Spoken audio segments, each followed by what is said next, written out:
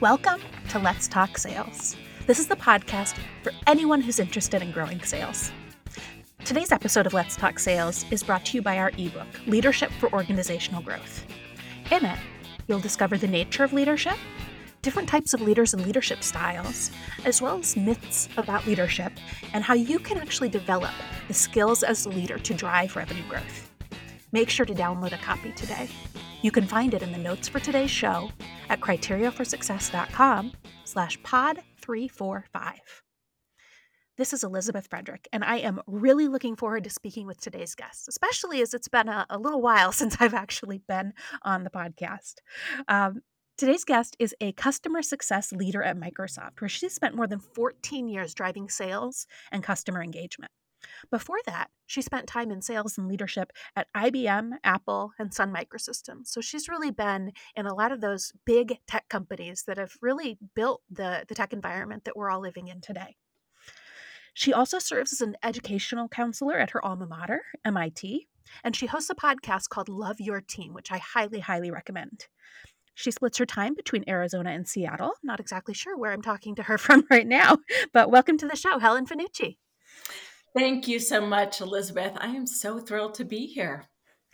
I am so thrilled to have you, and I really look forward to our conversation today. But before we jump into the specifics of what we're going to be talking about, I'd love it if you could introduce yourself to our listeners. Yes, absolutely. So, your listeners might be wondering why customer success when this is all about sales. So, I actually started my career many years ago as an engineer working for IBM in Silicon Valley. And shortly into my tenure there, I realized I wanted to be out with customers, helping them use the technology to drive business outcomes instead of in the back room. And so at that point in time, there were the only option was a sales role. So I went into a sales role, then sales management, and now we've kind of come full circle. In a cloud-based world, customers can turn off your cloud services or SaaS solution just as quickly as they can turn it on. And so I really believe the next frontier for sales is customer success and really helping customers realize that value of the technology and the products and services they buy. So that's why I'm so excited now to take on this new customer success leadership role. And it just really, I think, stacks on top of my years of sales and sales management experience.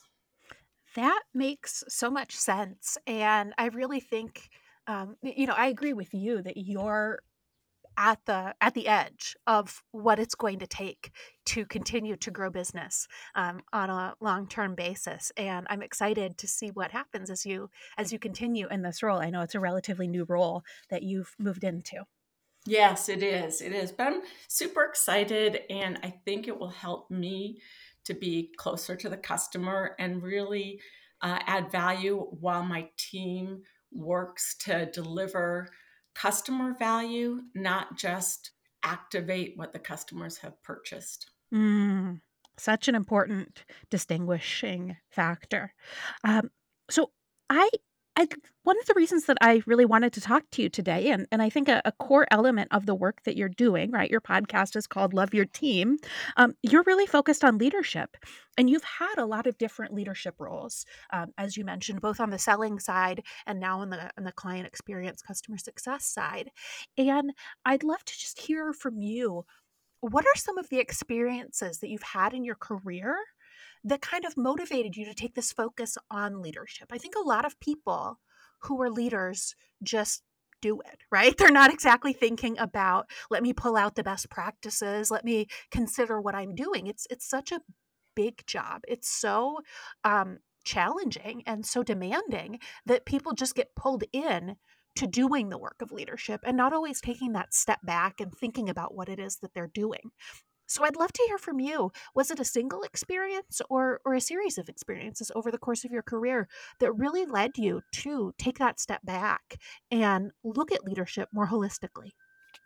Yeah, that's a really great question. So I would say it's a combination. There's a couple experiences that I had early on in my career where the manager and sales leadership team I worked for really helped me personally. And so, one, for example, gosh, I don't think I've ever told this story publicly, is when I was transitioning from an engineering role into a kind of a go to market role with IBM, I accepted a position where I needed to move to Los Angeles from Silicon Valley. And at the last minute, I realized, oh my goodness, I can't move to LA. It just didn't fit for me. And I didn't know if that meant, okay, I don't have a job and I'm out in the street. And they ended up working with me and navigating it so I could continue to live in Silicon Valley and I continue to do the job that I was hired for. And it just taught me that there's a lot more to delivering great work. It's really about the people, and leadership fundamentally is about people. And so I got really curious. And, in high tech, you can think, wow, I need to keep up with everything. The technology is changing so fast. And so continuous learning, of course. But at the end of the day, the people stuff is the messy bits, if you will. And I really, really got curious about what motivates people. And I felt like I could be a great manager. And, I had my learning moments managing teams, but it's become something that I have a lot of passion about. And for me, it's people first and taking care of your team, and the results come. And, it's also addressing the tough conversations that need to happen. So, taking a step back, I would say leadership is about providing context and motivating teams and helping them do their best work by removing blockers. And the day to day kind of content of that is management and strategies and focus. So that's some of the early experiences I had that I think has shaped my point of view today. Mm. That really resonates, and, when I look at the work that I see, in your podcast and in your writing, uh, that really comes out, and I'd love to kind of hone in for the rest of our conversation today on some of the key challenges that you see when it comes to leadership, whether you experienced it yourself as you've grown as a leader or whether you're seeing it, now, for maybe more junior leaders that are stepping up, or just as things change, as industry changes, as the way people work change. Because what I see in your work is you're focused on helping leaders not just survive in leadership, right? But thrive. And when I look at sales leadership, especially, it is just an incredibly difficult role. You're pulled really hard in two directions. You have all the pressure from leadership, from the board, from the shareholders if it's a public company, from all everybody above you. It's make the sales team work harder. We need to see bigger numbers. We need to see more results. We need to see this. And then you've got a pull just as hard coming from everybody below you in the organization, from your team, saying these targets are completely unrealistic. How do they expect us to sell these products? They don't make sense. It doesn't address what customers need. And you get pulled so hard in both directions. You see why sales leaders one of the shortest tenure of any leadership role. And so it can be easy as a leader, or as somebody who wants to help leaders, to just focus on survival. What can you do to not get fired? But you have a deeper focus with your work. You're not just focusing on that survival, although you're enabling that as well, but you're really focused on helping leaders thrive, helping them get to a level of success that maybe they hadn't envisioned. That's more kind of personally satisfying. That's more um, that's more global. and less about just individual success in their role. Does that match up with what you're trying to do? Does that resonate with you? Because that's just what I read in the work that I see from you. Yeah, you put it well, and that does resonate for me. The thing is here is that you've got to start, this is a Simon Sinek, start with why. Mhm. So, why are sellers working? There is a notion that sellers are coin operated, and that's why they work to maximize their income. And certainly that is likely a factor, but particularly now, with all of the stresses we've had over the last few years between the pandemic, social justice issues, the war in Ukraine, the January 6th Capitol riots, etc., there's a lot of stress happening. And if Mhm. you really want to motivate and unlock the potential of your team, you've got to understand your team.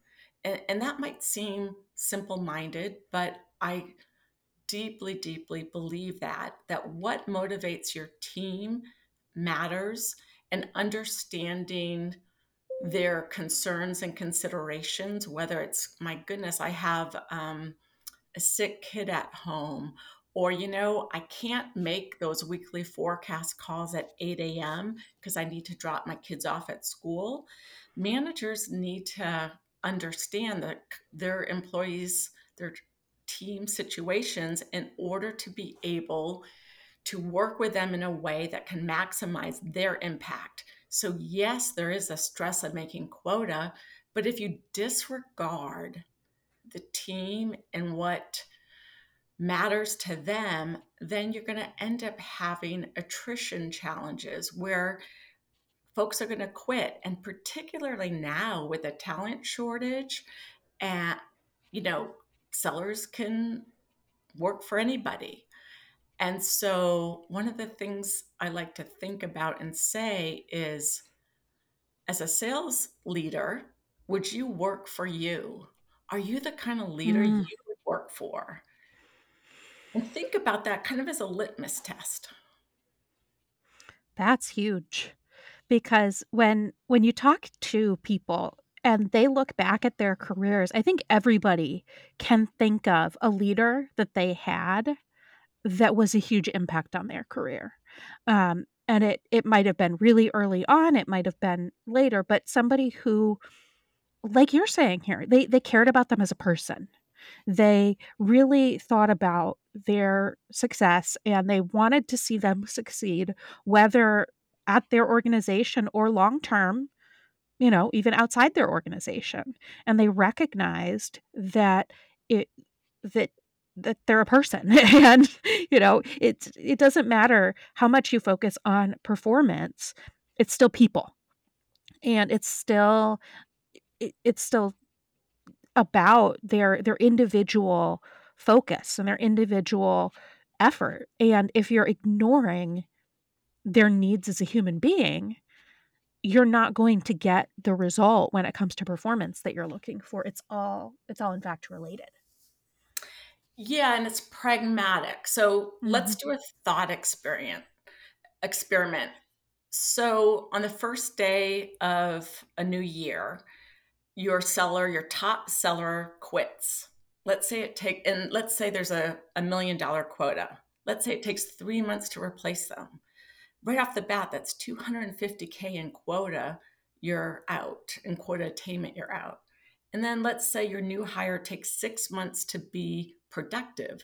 That's $750,000 that you don't have attainment for because your top talent seller quit and you were expecting at least $1 million from that seller in the coming year, maybe 1.2 million because they're a top talent. So what are you going to do? And, so 9 months, you're sitting there in the hole 750K. And, the data suggests that about 43% of workers are looking for a new job. And, That's like 20% actually quitting. So, how are you going to make that up? So, how can you be a destination manager and a destination sales team that sellers want to work for, that they're clamoring to go work for you? So, it's very pragmatic to keep your top talent, number one. But secondly, you've got to address the underperformers. And I know that Mm, that's unpleasant, but your top talent won't stay if you allow mediocrity on your team either. absolutely. And that's something I see a lot of leaders are really afraid to do. And there's almost an unspoken bargain. I'm not going to call you out and you're not going to call me out when I do things wrong. And as a leader, you have the responsibility to be the one who does speak up and does call people, and in a way that's not degrading, in a way that's not demoralizing, but just to identify, what, this doesn't match performance expectations. Let's figure out why. Let's figure out if there's a way that we can help this person achieve their goals. And if not, it's better for everybody involved if they can, join an organization or find a role where they can be successful. I don't think anybody enjoys being in a job where you're not hitting your targets. And if we just kind of put our heads down and ignore it, it does nobody a good service. And it, I think it's sometimes seen as being compassionate, but it's really not. Yeah, so true. So I know from years of experience, and I believe this deeply in my bones, that if it's not working for me as a manager, it's not working for the individual. And to not address it is a disservice. Now, I do want to distinguish between coaching an individual and also allowing for mistakes and coaching that, and then going, okay, are they interested in learning? Are they doing things differently? Are they growing? Because Hmm. that's different than perpetual missing targets, not taking the coaching. Also, I don't know if it's the case for all leaders listening, but for me, there's making your quota. Yes, that's ante into the game. Yes, that's important. But sometimes, despite your best efforts, a seller misses their quota. But then the next question is, are they doing the right things to Hmm. build a relationship with a customer? Are they getting deeper and higher in the organization? Are we becoming more relevant to that company? And if so, then how do you reward the seller even if they're missing their target? Think about Boeing. Boeing you know, has had a tough go with COVID, downturn in travel, 737 MAX challenges. And until recently, I managed a sales team that focused on Boeing, and they've had some rough quota attainment years. And so, but they've done some things that have been amazing and super important for Microsoft's long term prospects and relationship at Boeing. Absolutely. That's such a key factor because it can be easy to feel like accountability means numbers and that's it. And I'm just going to look and you had a target of 1 million and you didn't get 1 million and so you're fired. And that's first of all not feasible, but it's also not, as you said, pragmatic. A lot of this stuff, people hear the name of your podcast, love your team, and they hear some of the things we're talking about and it seems a little fluffy, but it's not. And just asking a simple question of why did somebody not achieve their goal? Did they do the behaviors that we thought would help achieve their goal? And they executed on the plan and still didn't get the result. That's very different from we put together a plan, they didn't execute on the plan, they didn't achieve the result. Did they execute And then they saw that it wasn't trending right. And then they tried a lot of different things. And they saw maybe some success in some areas and, other things didn't work out. But you could see that they really made an effort. That's very different from somebody who just, I did the bare minimum. It didn't work. And now I'm just, expecting that I'll get a little slap on the wrist and move on. And, back to what you were saying earlier, top performers want to be on a team of performance. They want to be surrounded by success. They want to be motivated and challenged and have something to live up to.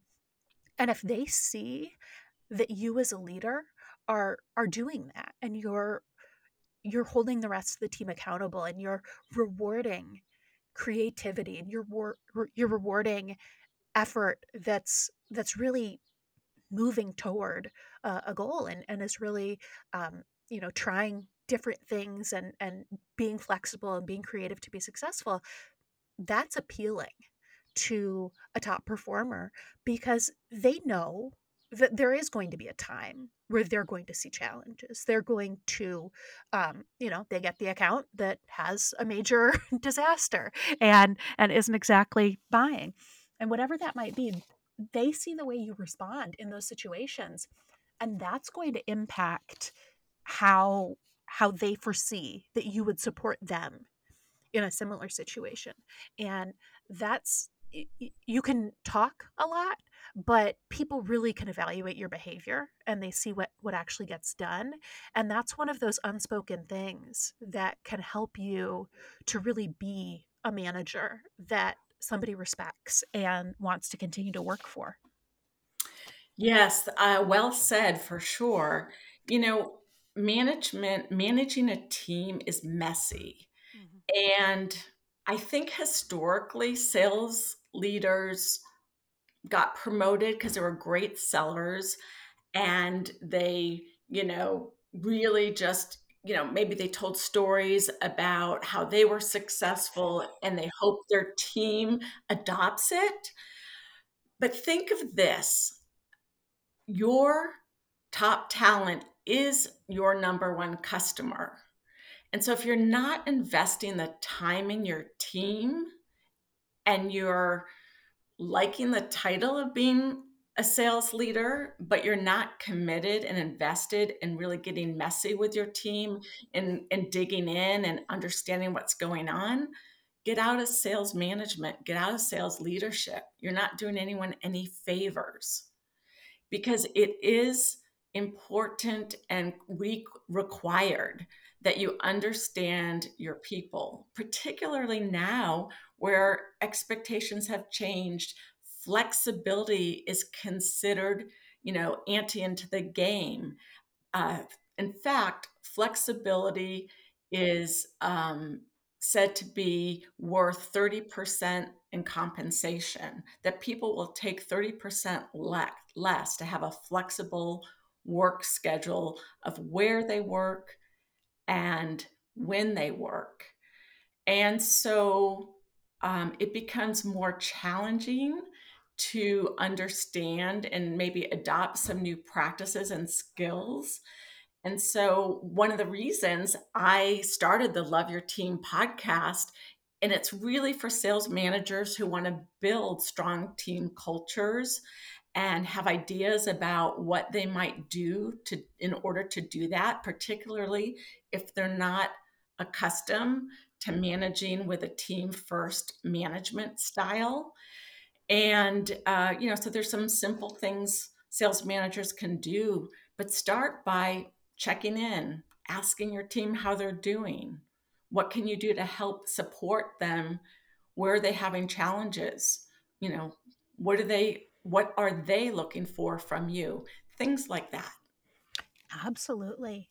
It's funny because I think just based on what you've been saying, you'll agree with me that the way the world has changed is not a pivot from where it was going necessarily. It's an acceleration, and a lot of the things that people are demanding now, that people are requiring now, they always wanted, but they didn't see that it was okay to ask for them.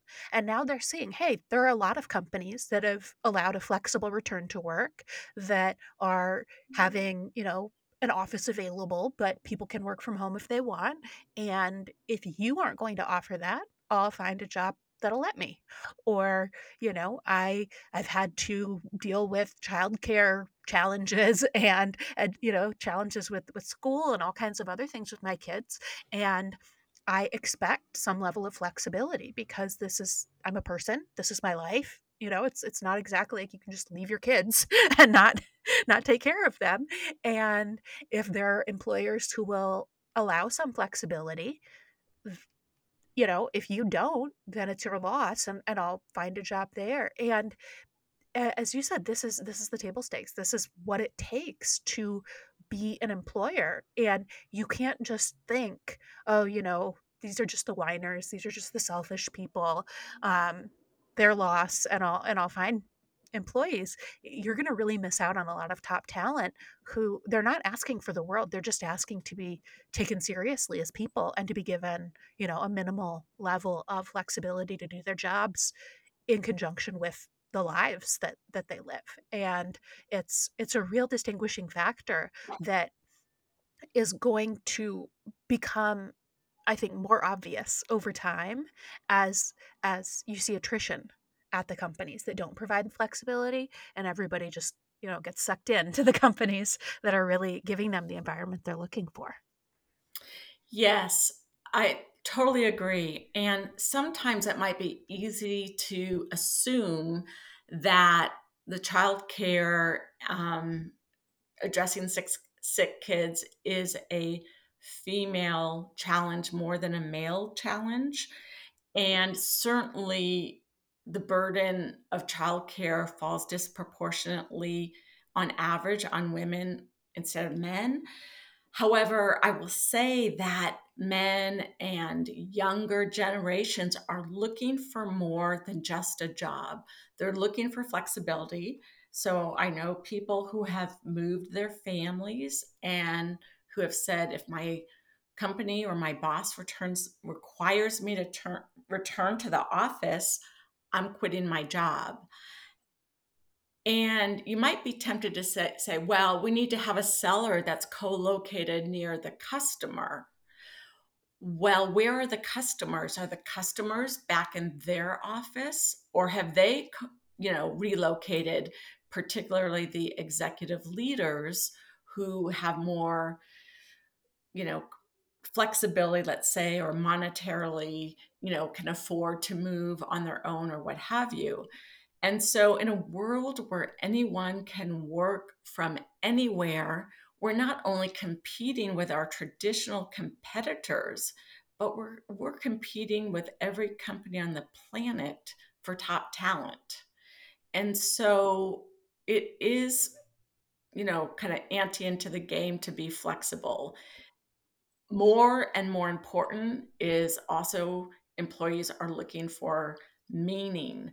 So, do they want to work for a company? They want to work for a company that shares similar values and provides meaning. And so that's a huge difference. And again, when there's a talent shortage, the power has really shifted to top talent. And so it's something worth heeding in order to be competitive. Because if you don't have top talent, if you don't have continuity of relationship with your customers, it's super hard to be competitive and to make your sales number. Absolutely. And I think a couple of times you've touched on something that I really want to emphasize here, because I see this, just as an individual consumer as well as a buyer for a business. And you see this as well. Your clients' buying behavior has changed in a couple of ways. As you've said, you have buyers who haven't gone back to the office and aren't going back to the office. And so you could put your salespeople in the office, but they're not going to be able to visit clients at home, right? That'd be a little bit weird if somebody just randomly knocked on my door to sell me office supplies.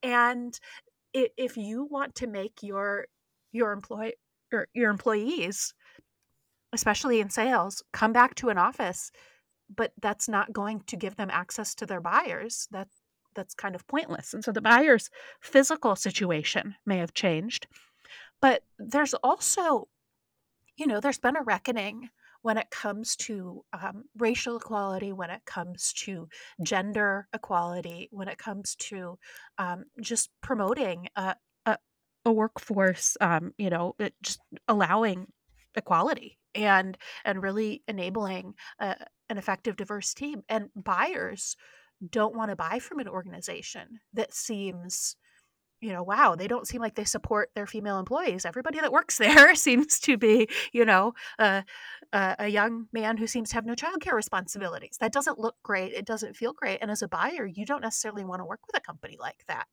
And so your talent is a top concern as a manager, and that's something that you have the ability to directly impact. But it is also visible to your buyers, and they care, and it is something that they're actually looking at in the way they're making their buying decisions that maybe they weren't necessarily paying attention to in the past. Yeah, gosh, there's probably 3 points I want to make in all that. Really, really great setup. So the data shows exactly what you said. 4 out of 5 buyers want to buy from a diverse organization. And yet, 80% of sales talent, according to the Bureau of Labor Statistics, is not diverse. Mm. So you're exactly right. Customers, the buyers want to buy from diverse organizations. Diverse organizations can, navigate and build trust more effectively. And so trust building becomes super important for the buying criteria. Because what ends up happening is, particularly in this innovation economy, and if a company is not a software company, it will be, or it will go out of business. So every company is an innovation company. And what that means is that buyers, they can't possibly know everything they need to know about your product or service that you're selling. So there has to be a level of trust, not only with the seller and the sales team, but also with your company. Because what a buyer's trying to do is they're trying to minimize their career risk. They don't want to make a bad decision. And so the skill of building trust, really understanding your customer, is a critical skill for sellers. And I always say it starts with a manager. The manager's got to be able to build trust with the sellers, have empathy, and understand the seller situation. And sellers need to do that with their customers as well.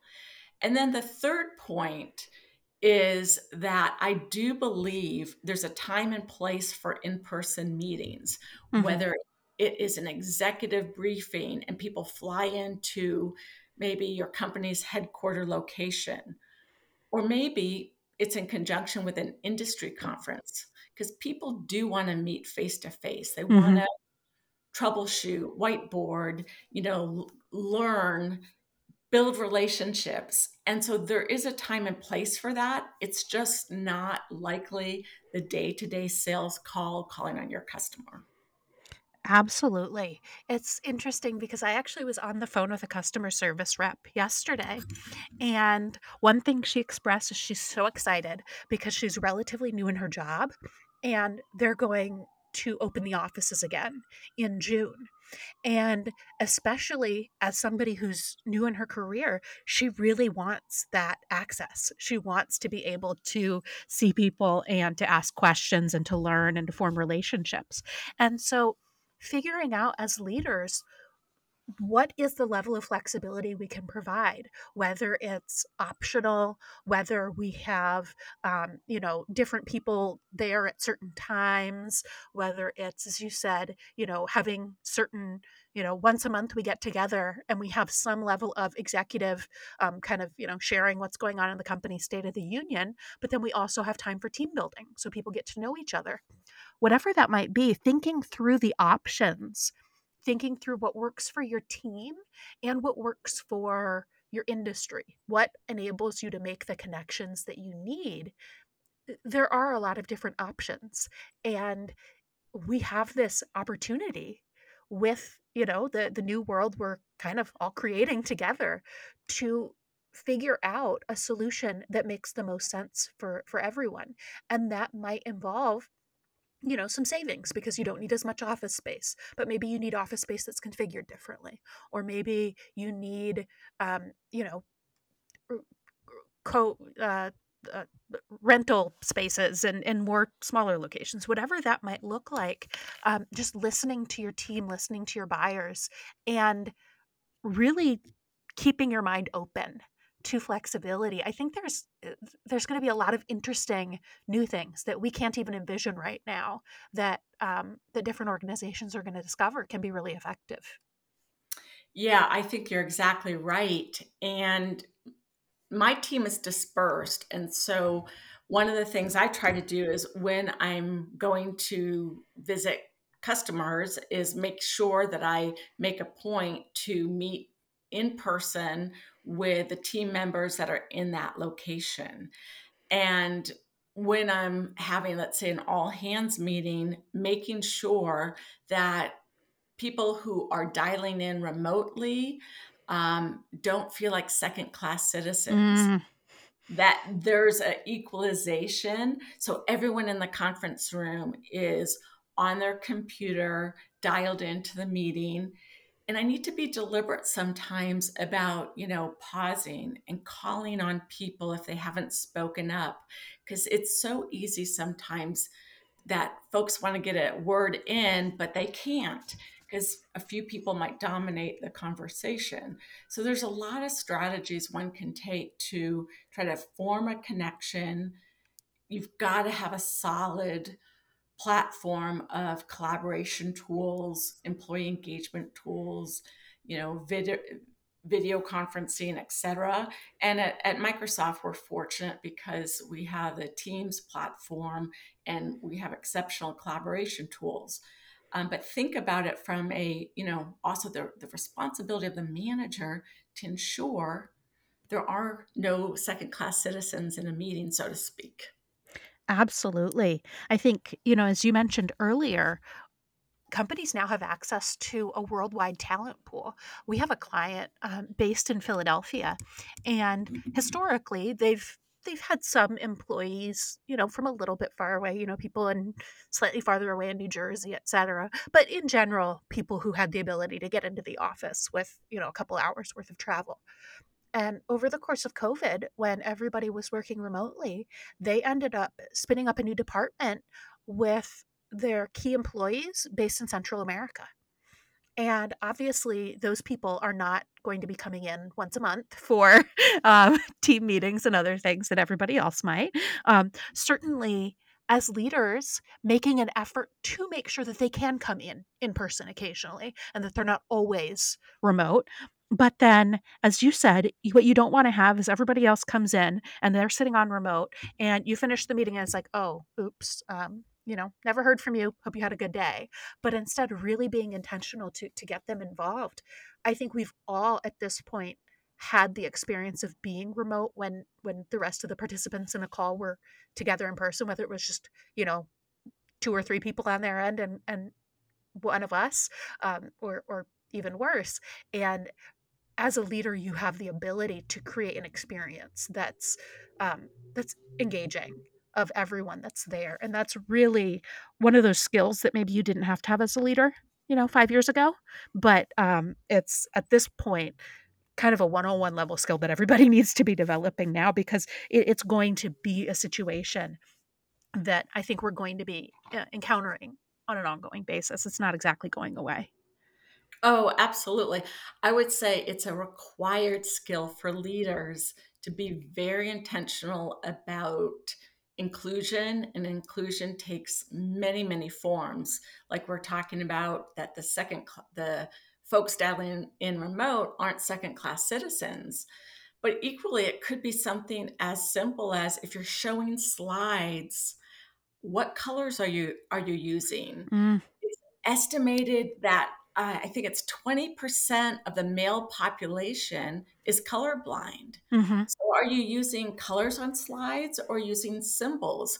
Because you want to make sure that you're being inclusive of the men who are, or the people who are colorblind as well. So, inclusion takes many, many formats, and that's a skill that I think is required to be really intentional about.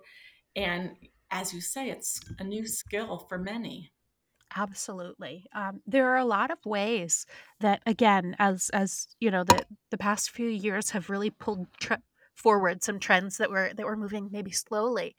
I think it's been a conversation about how to be more inclusive, and it was maybe focused in just some very distinct areas, and now we have this option. We have this ability to really focus, as you said, on overall inclusion and what can we do to think about people with different abilities, whether they're physical abilities or whether they have challenges emotionally and mentally and other situations.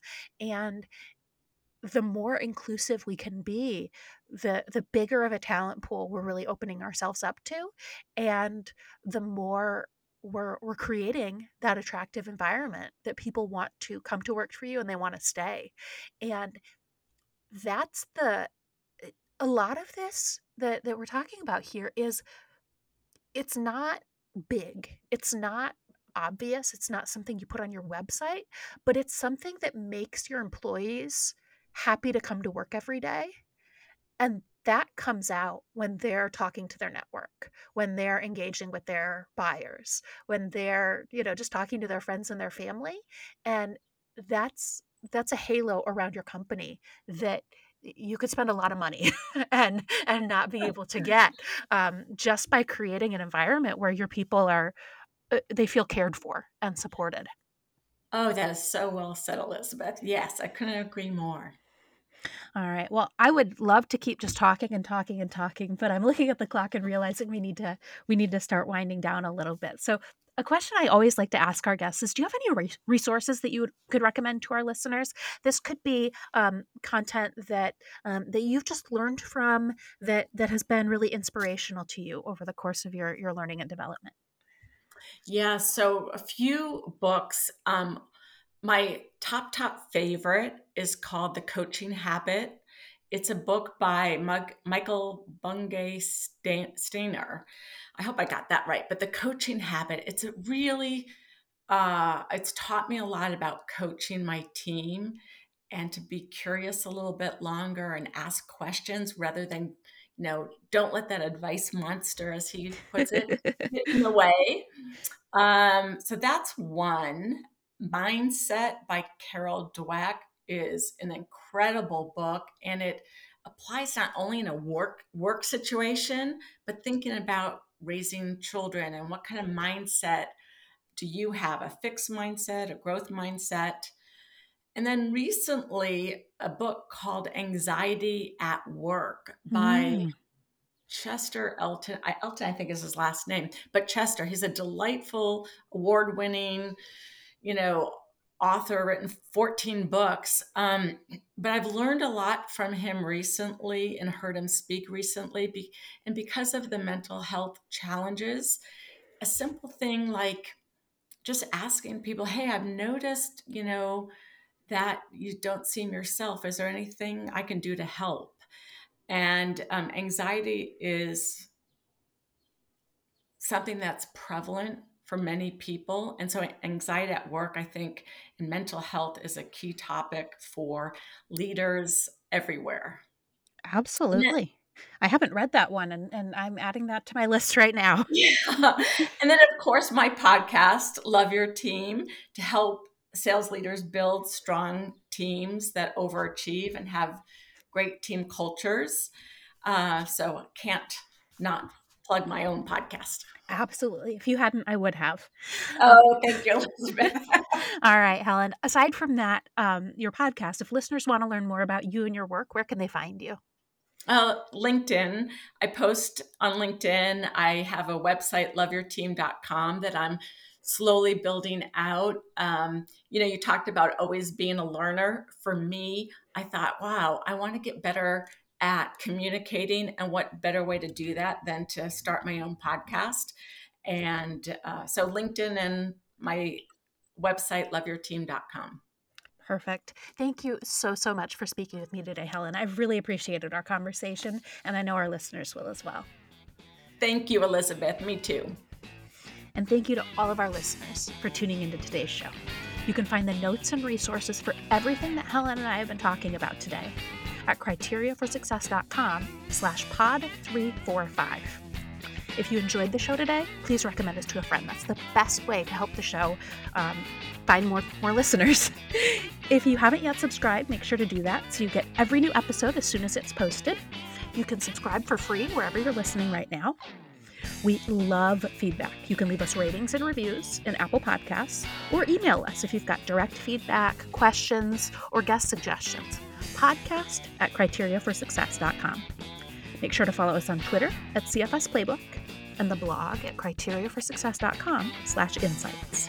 Let's Talk Sales is a production of Criteria for Success and is produced by Rylan Sylvester. Happy selling!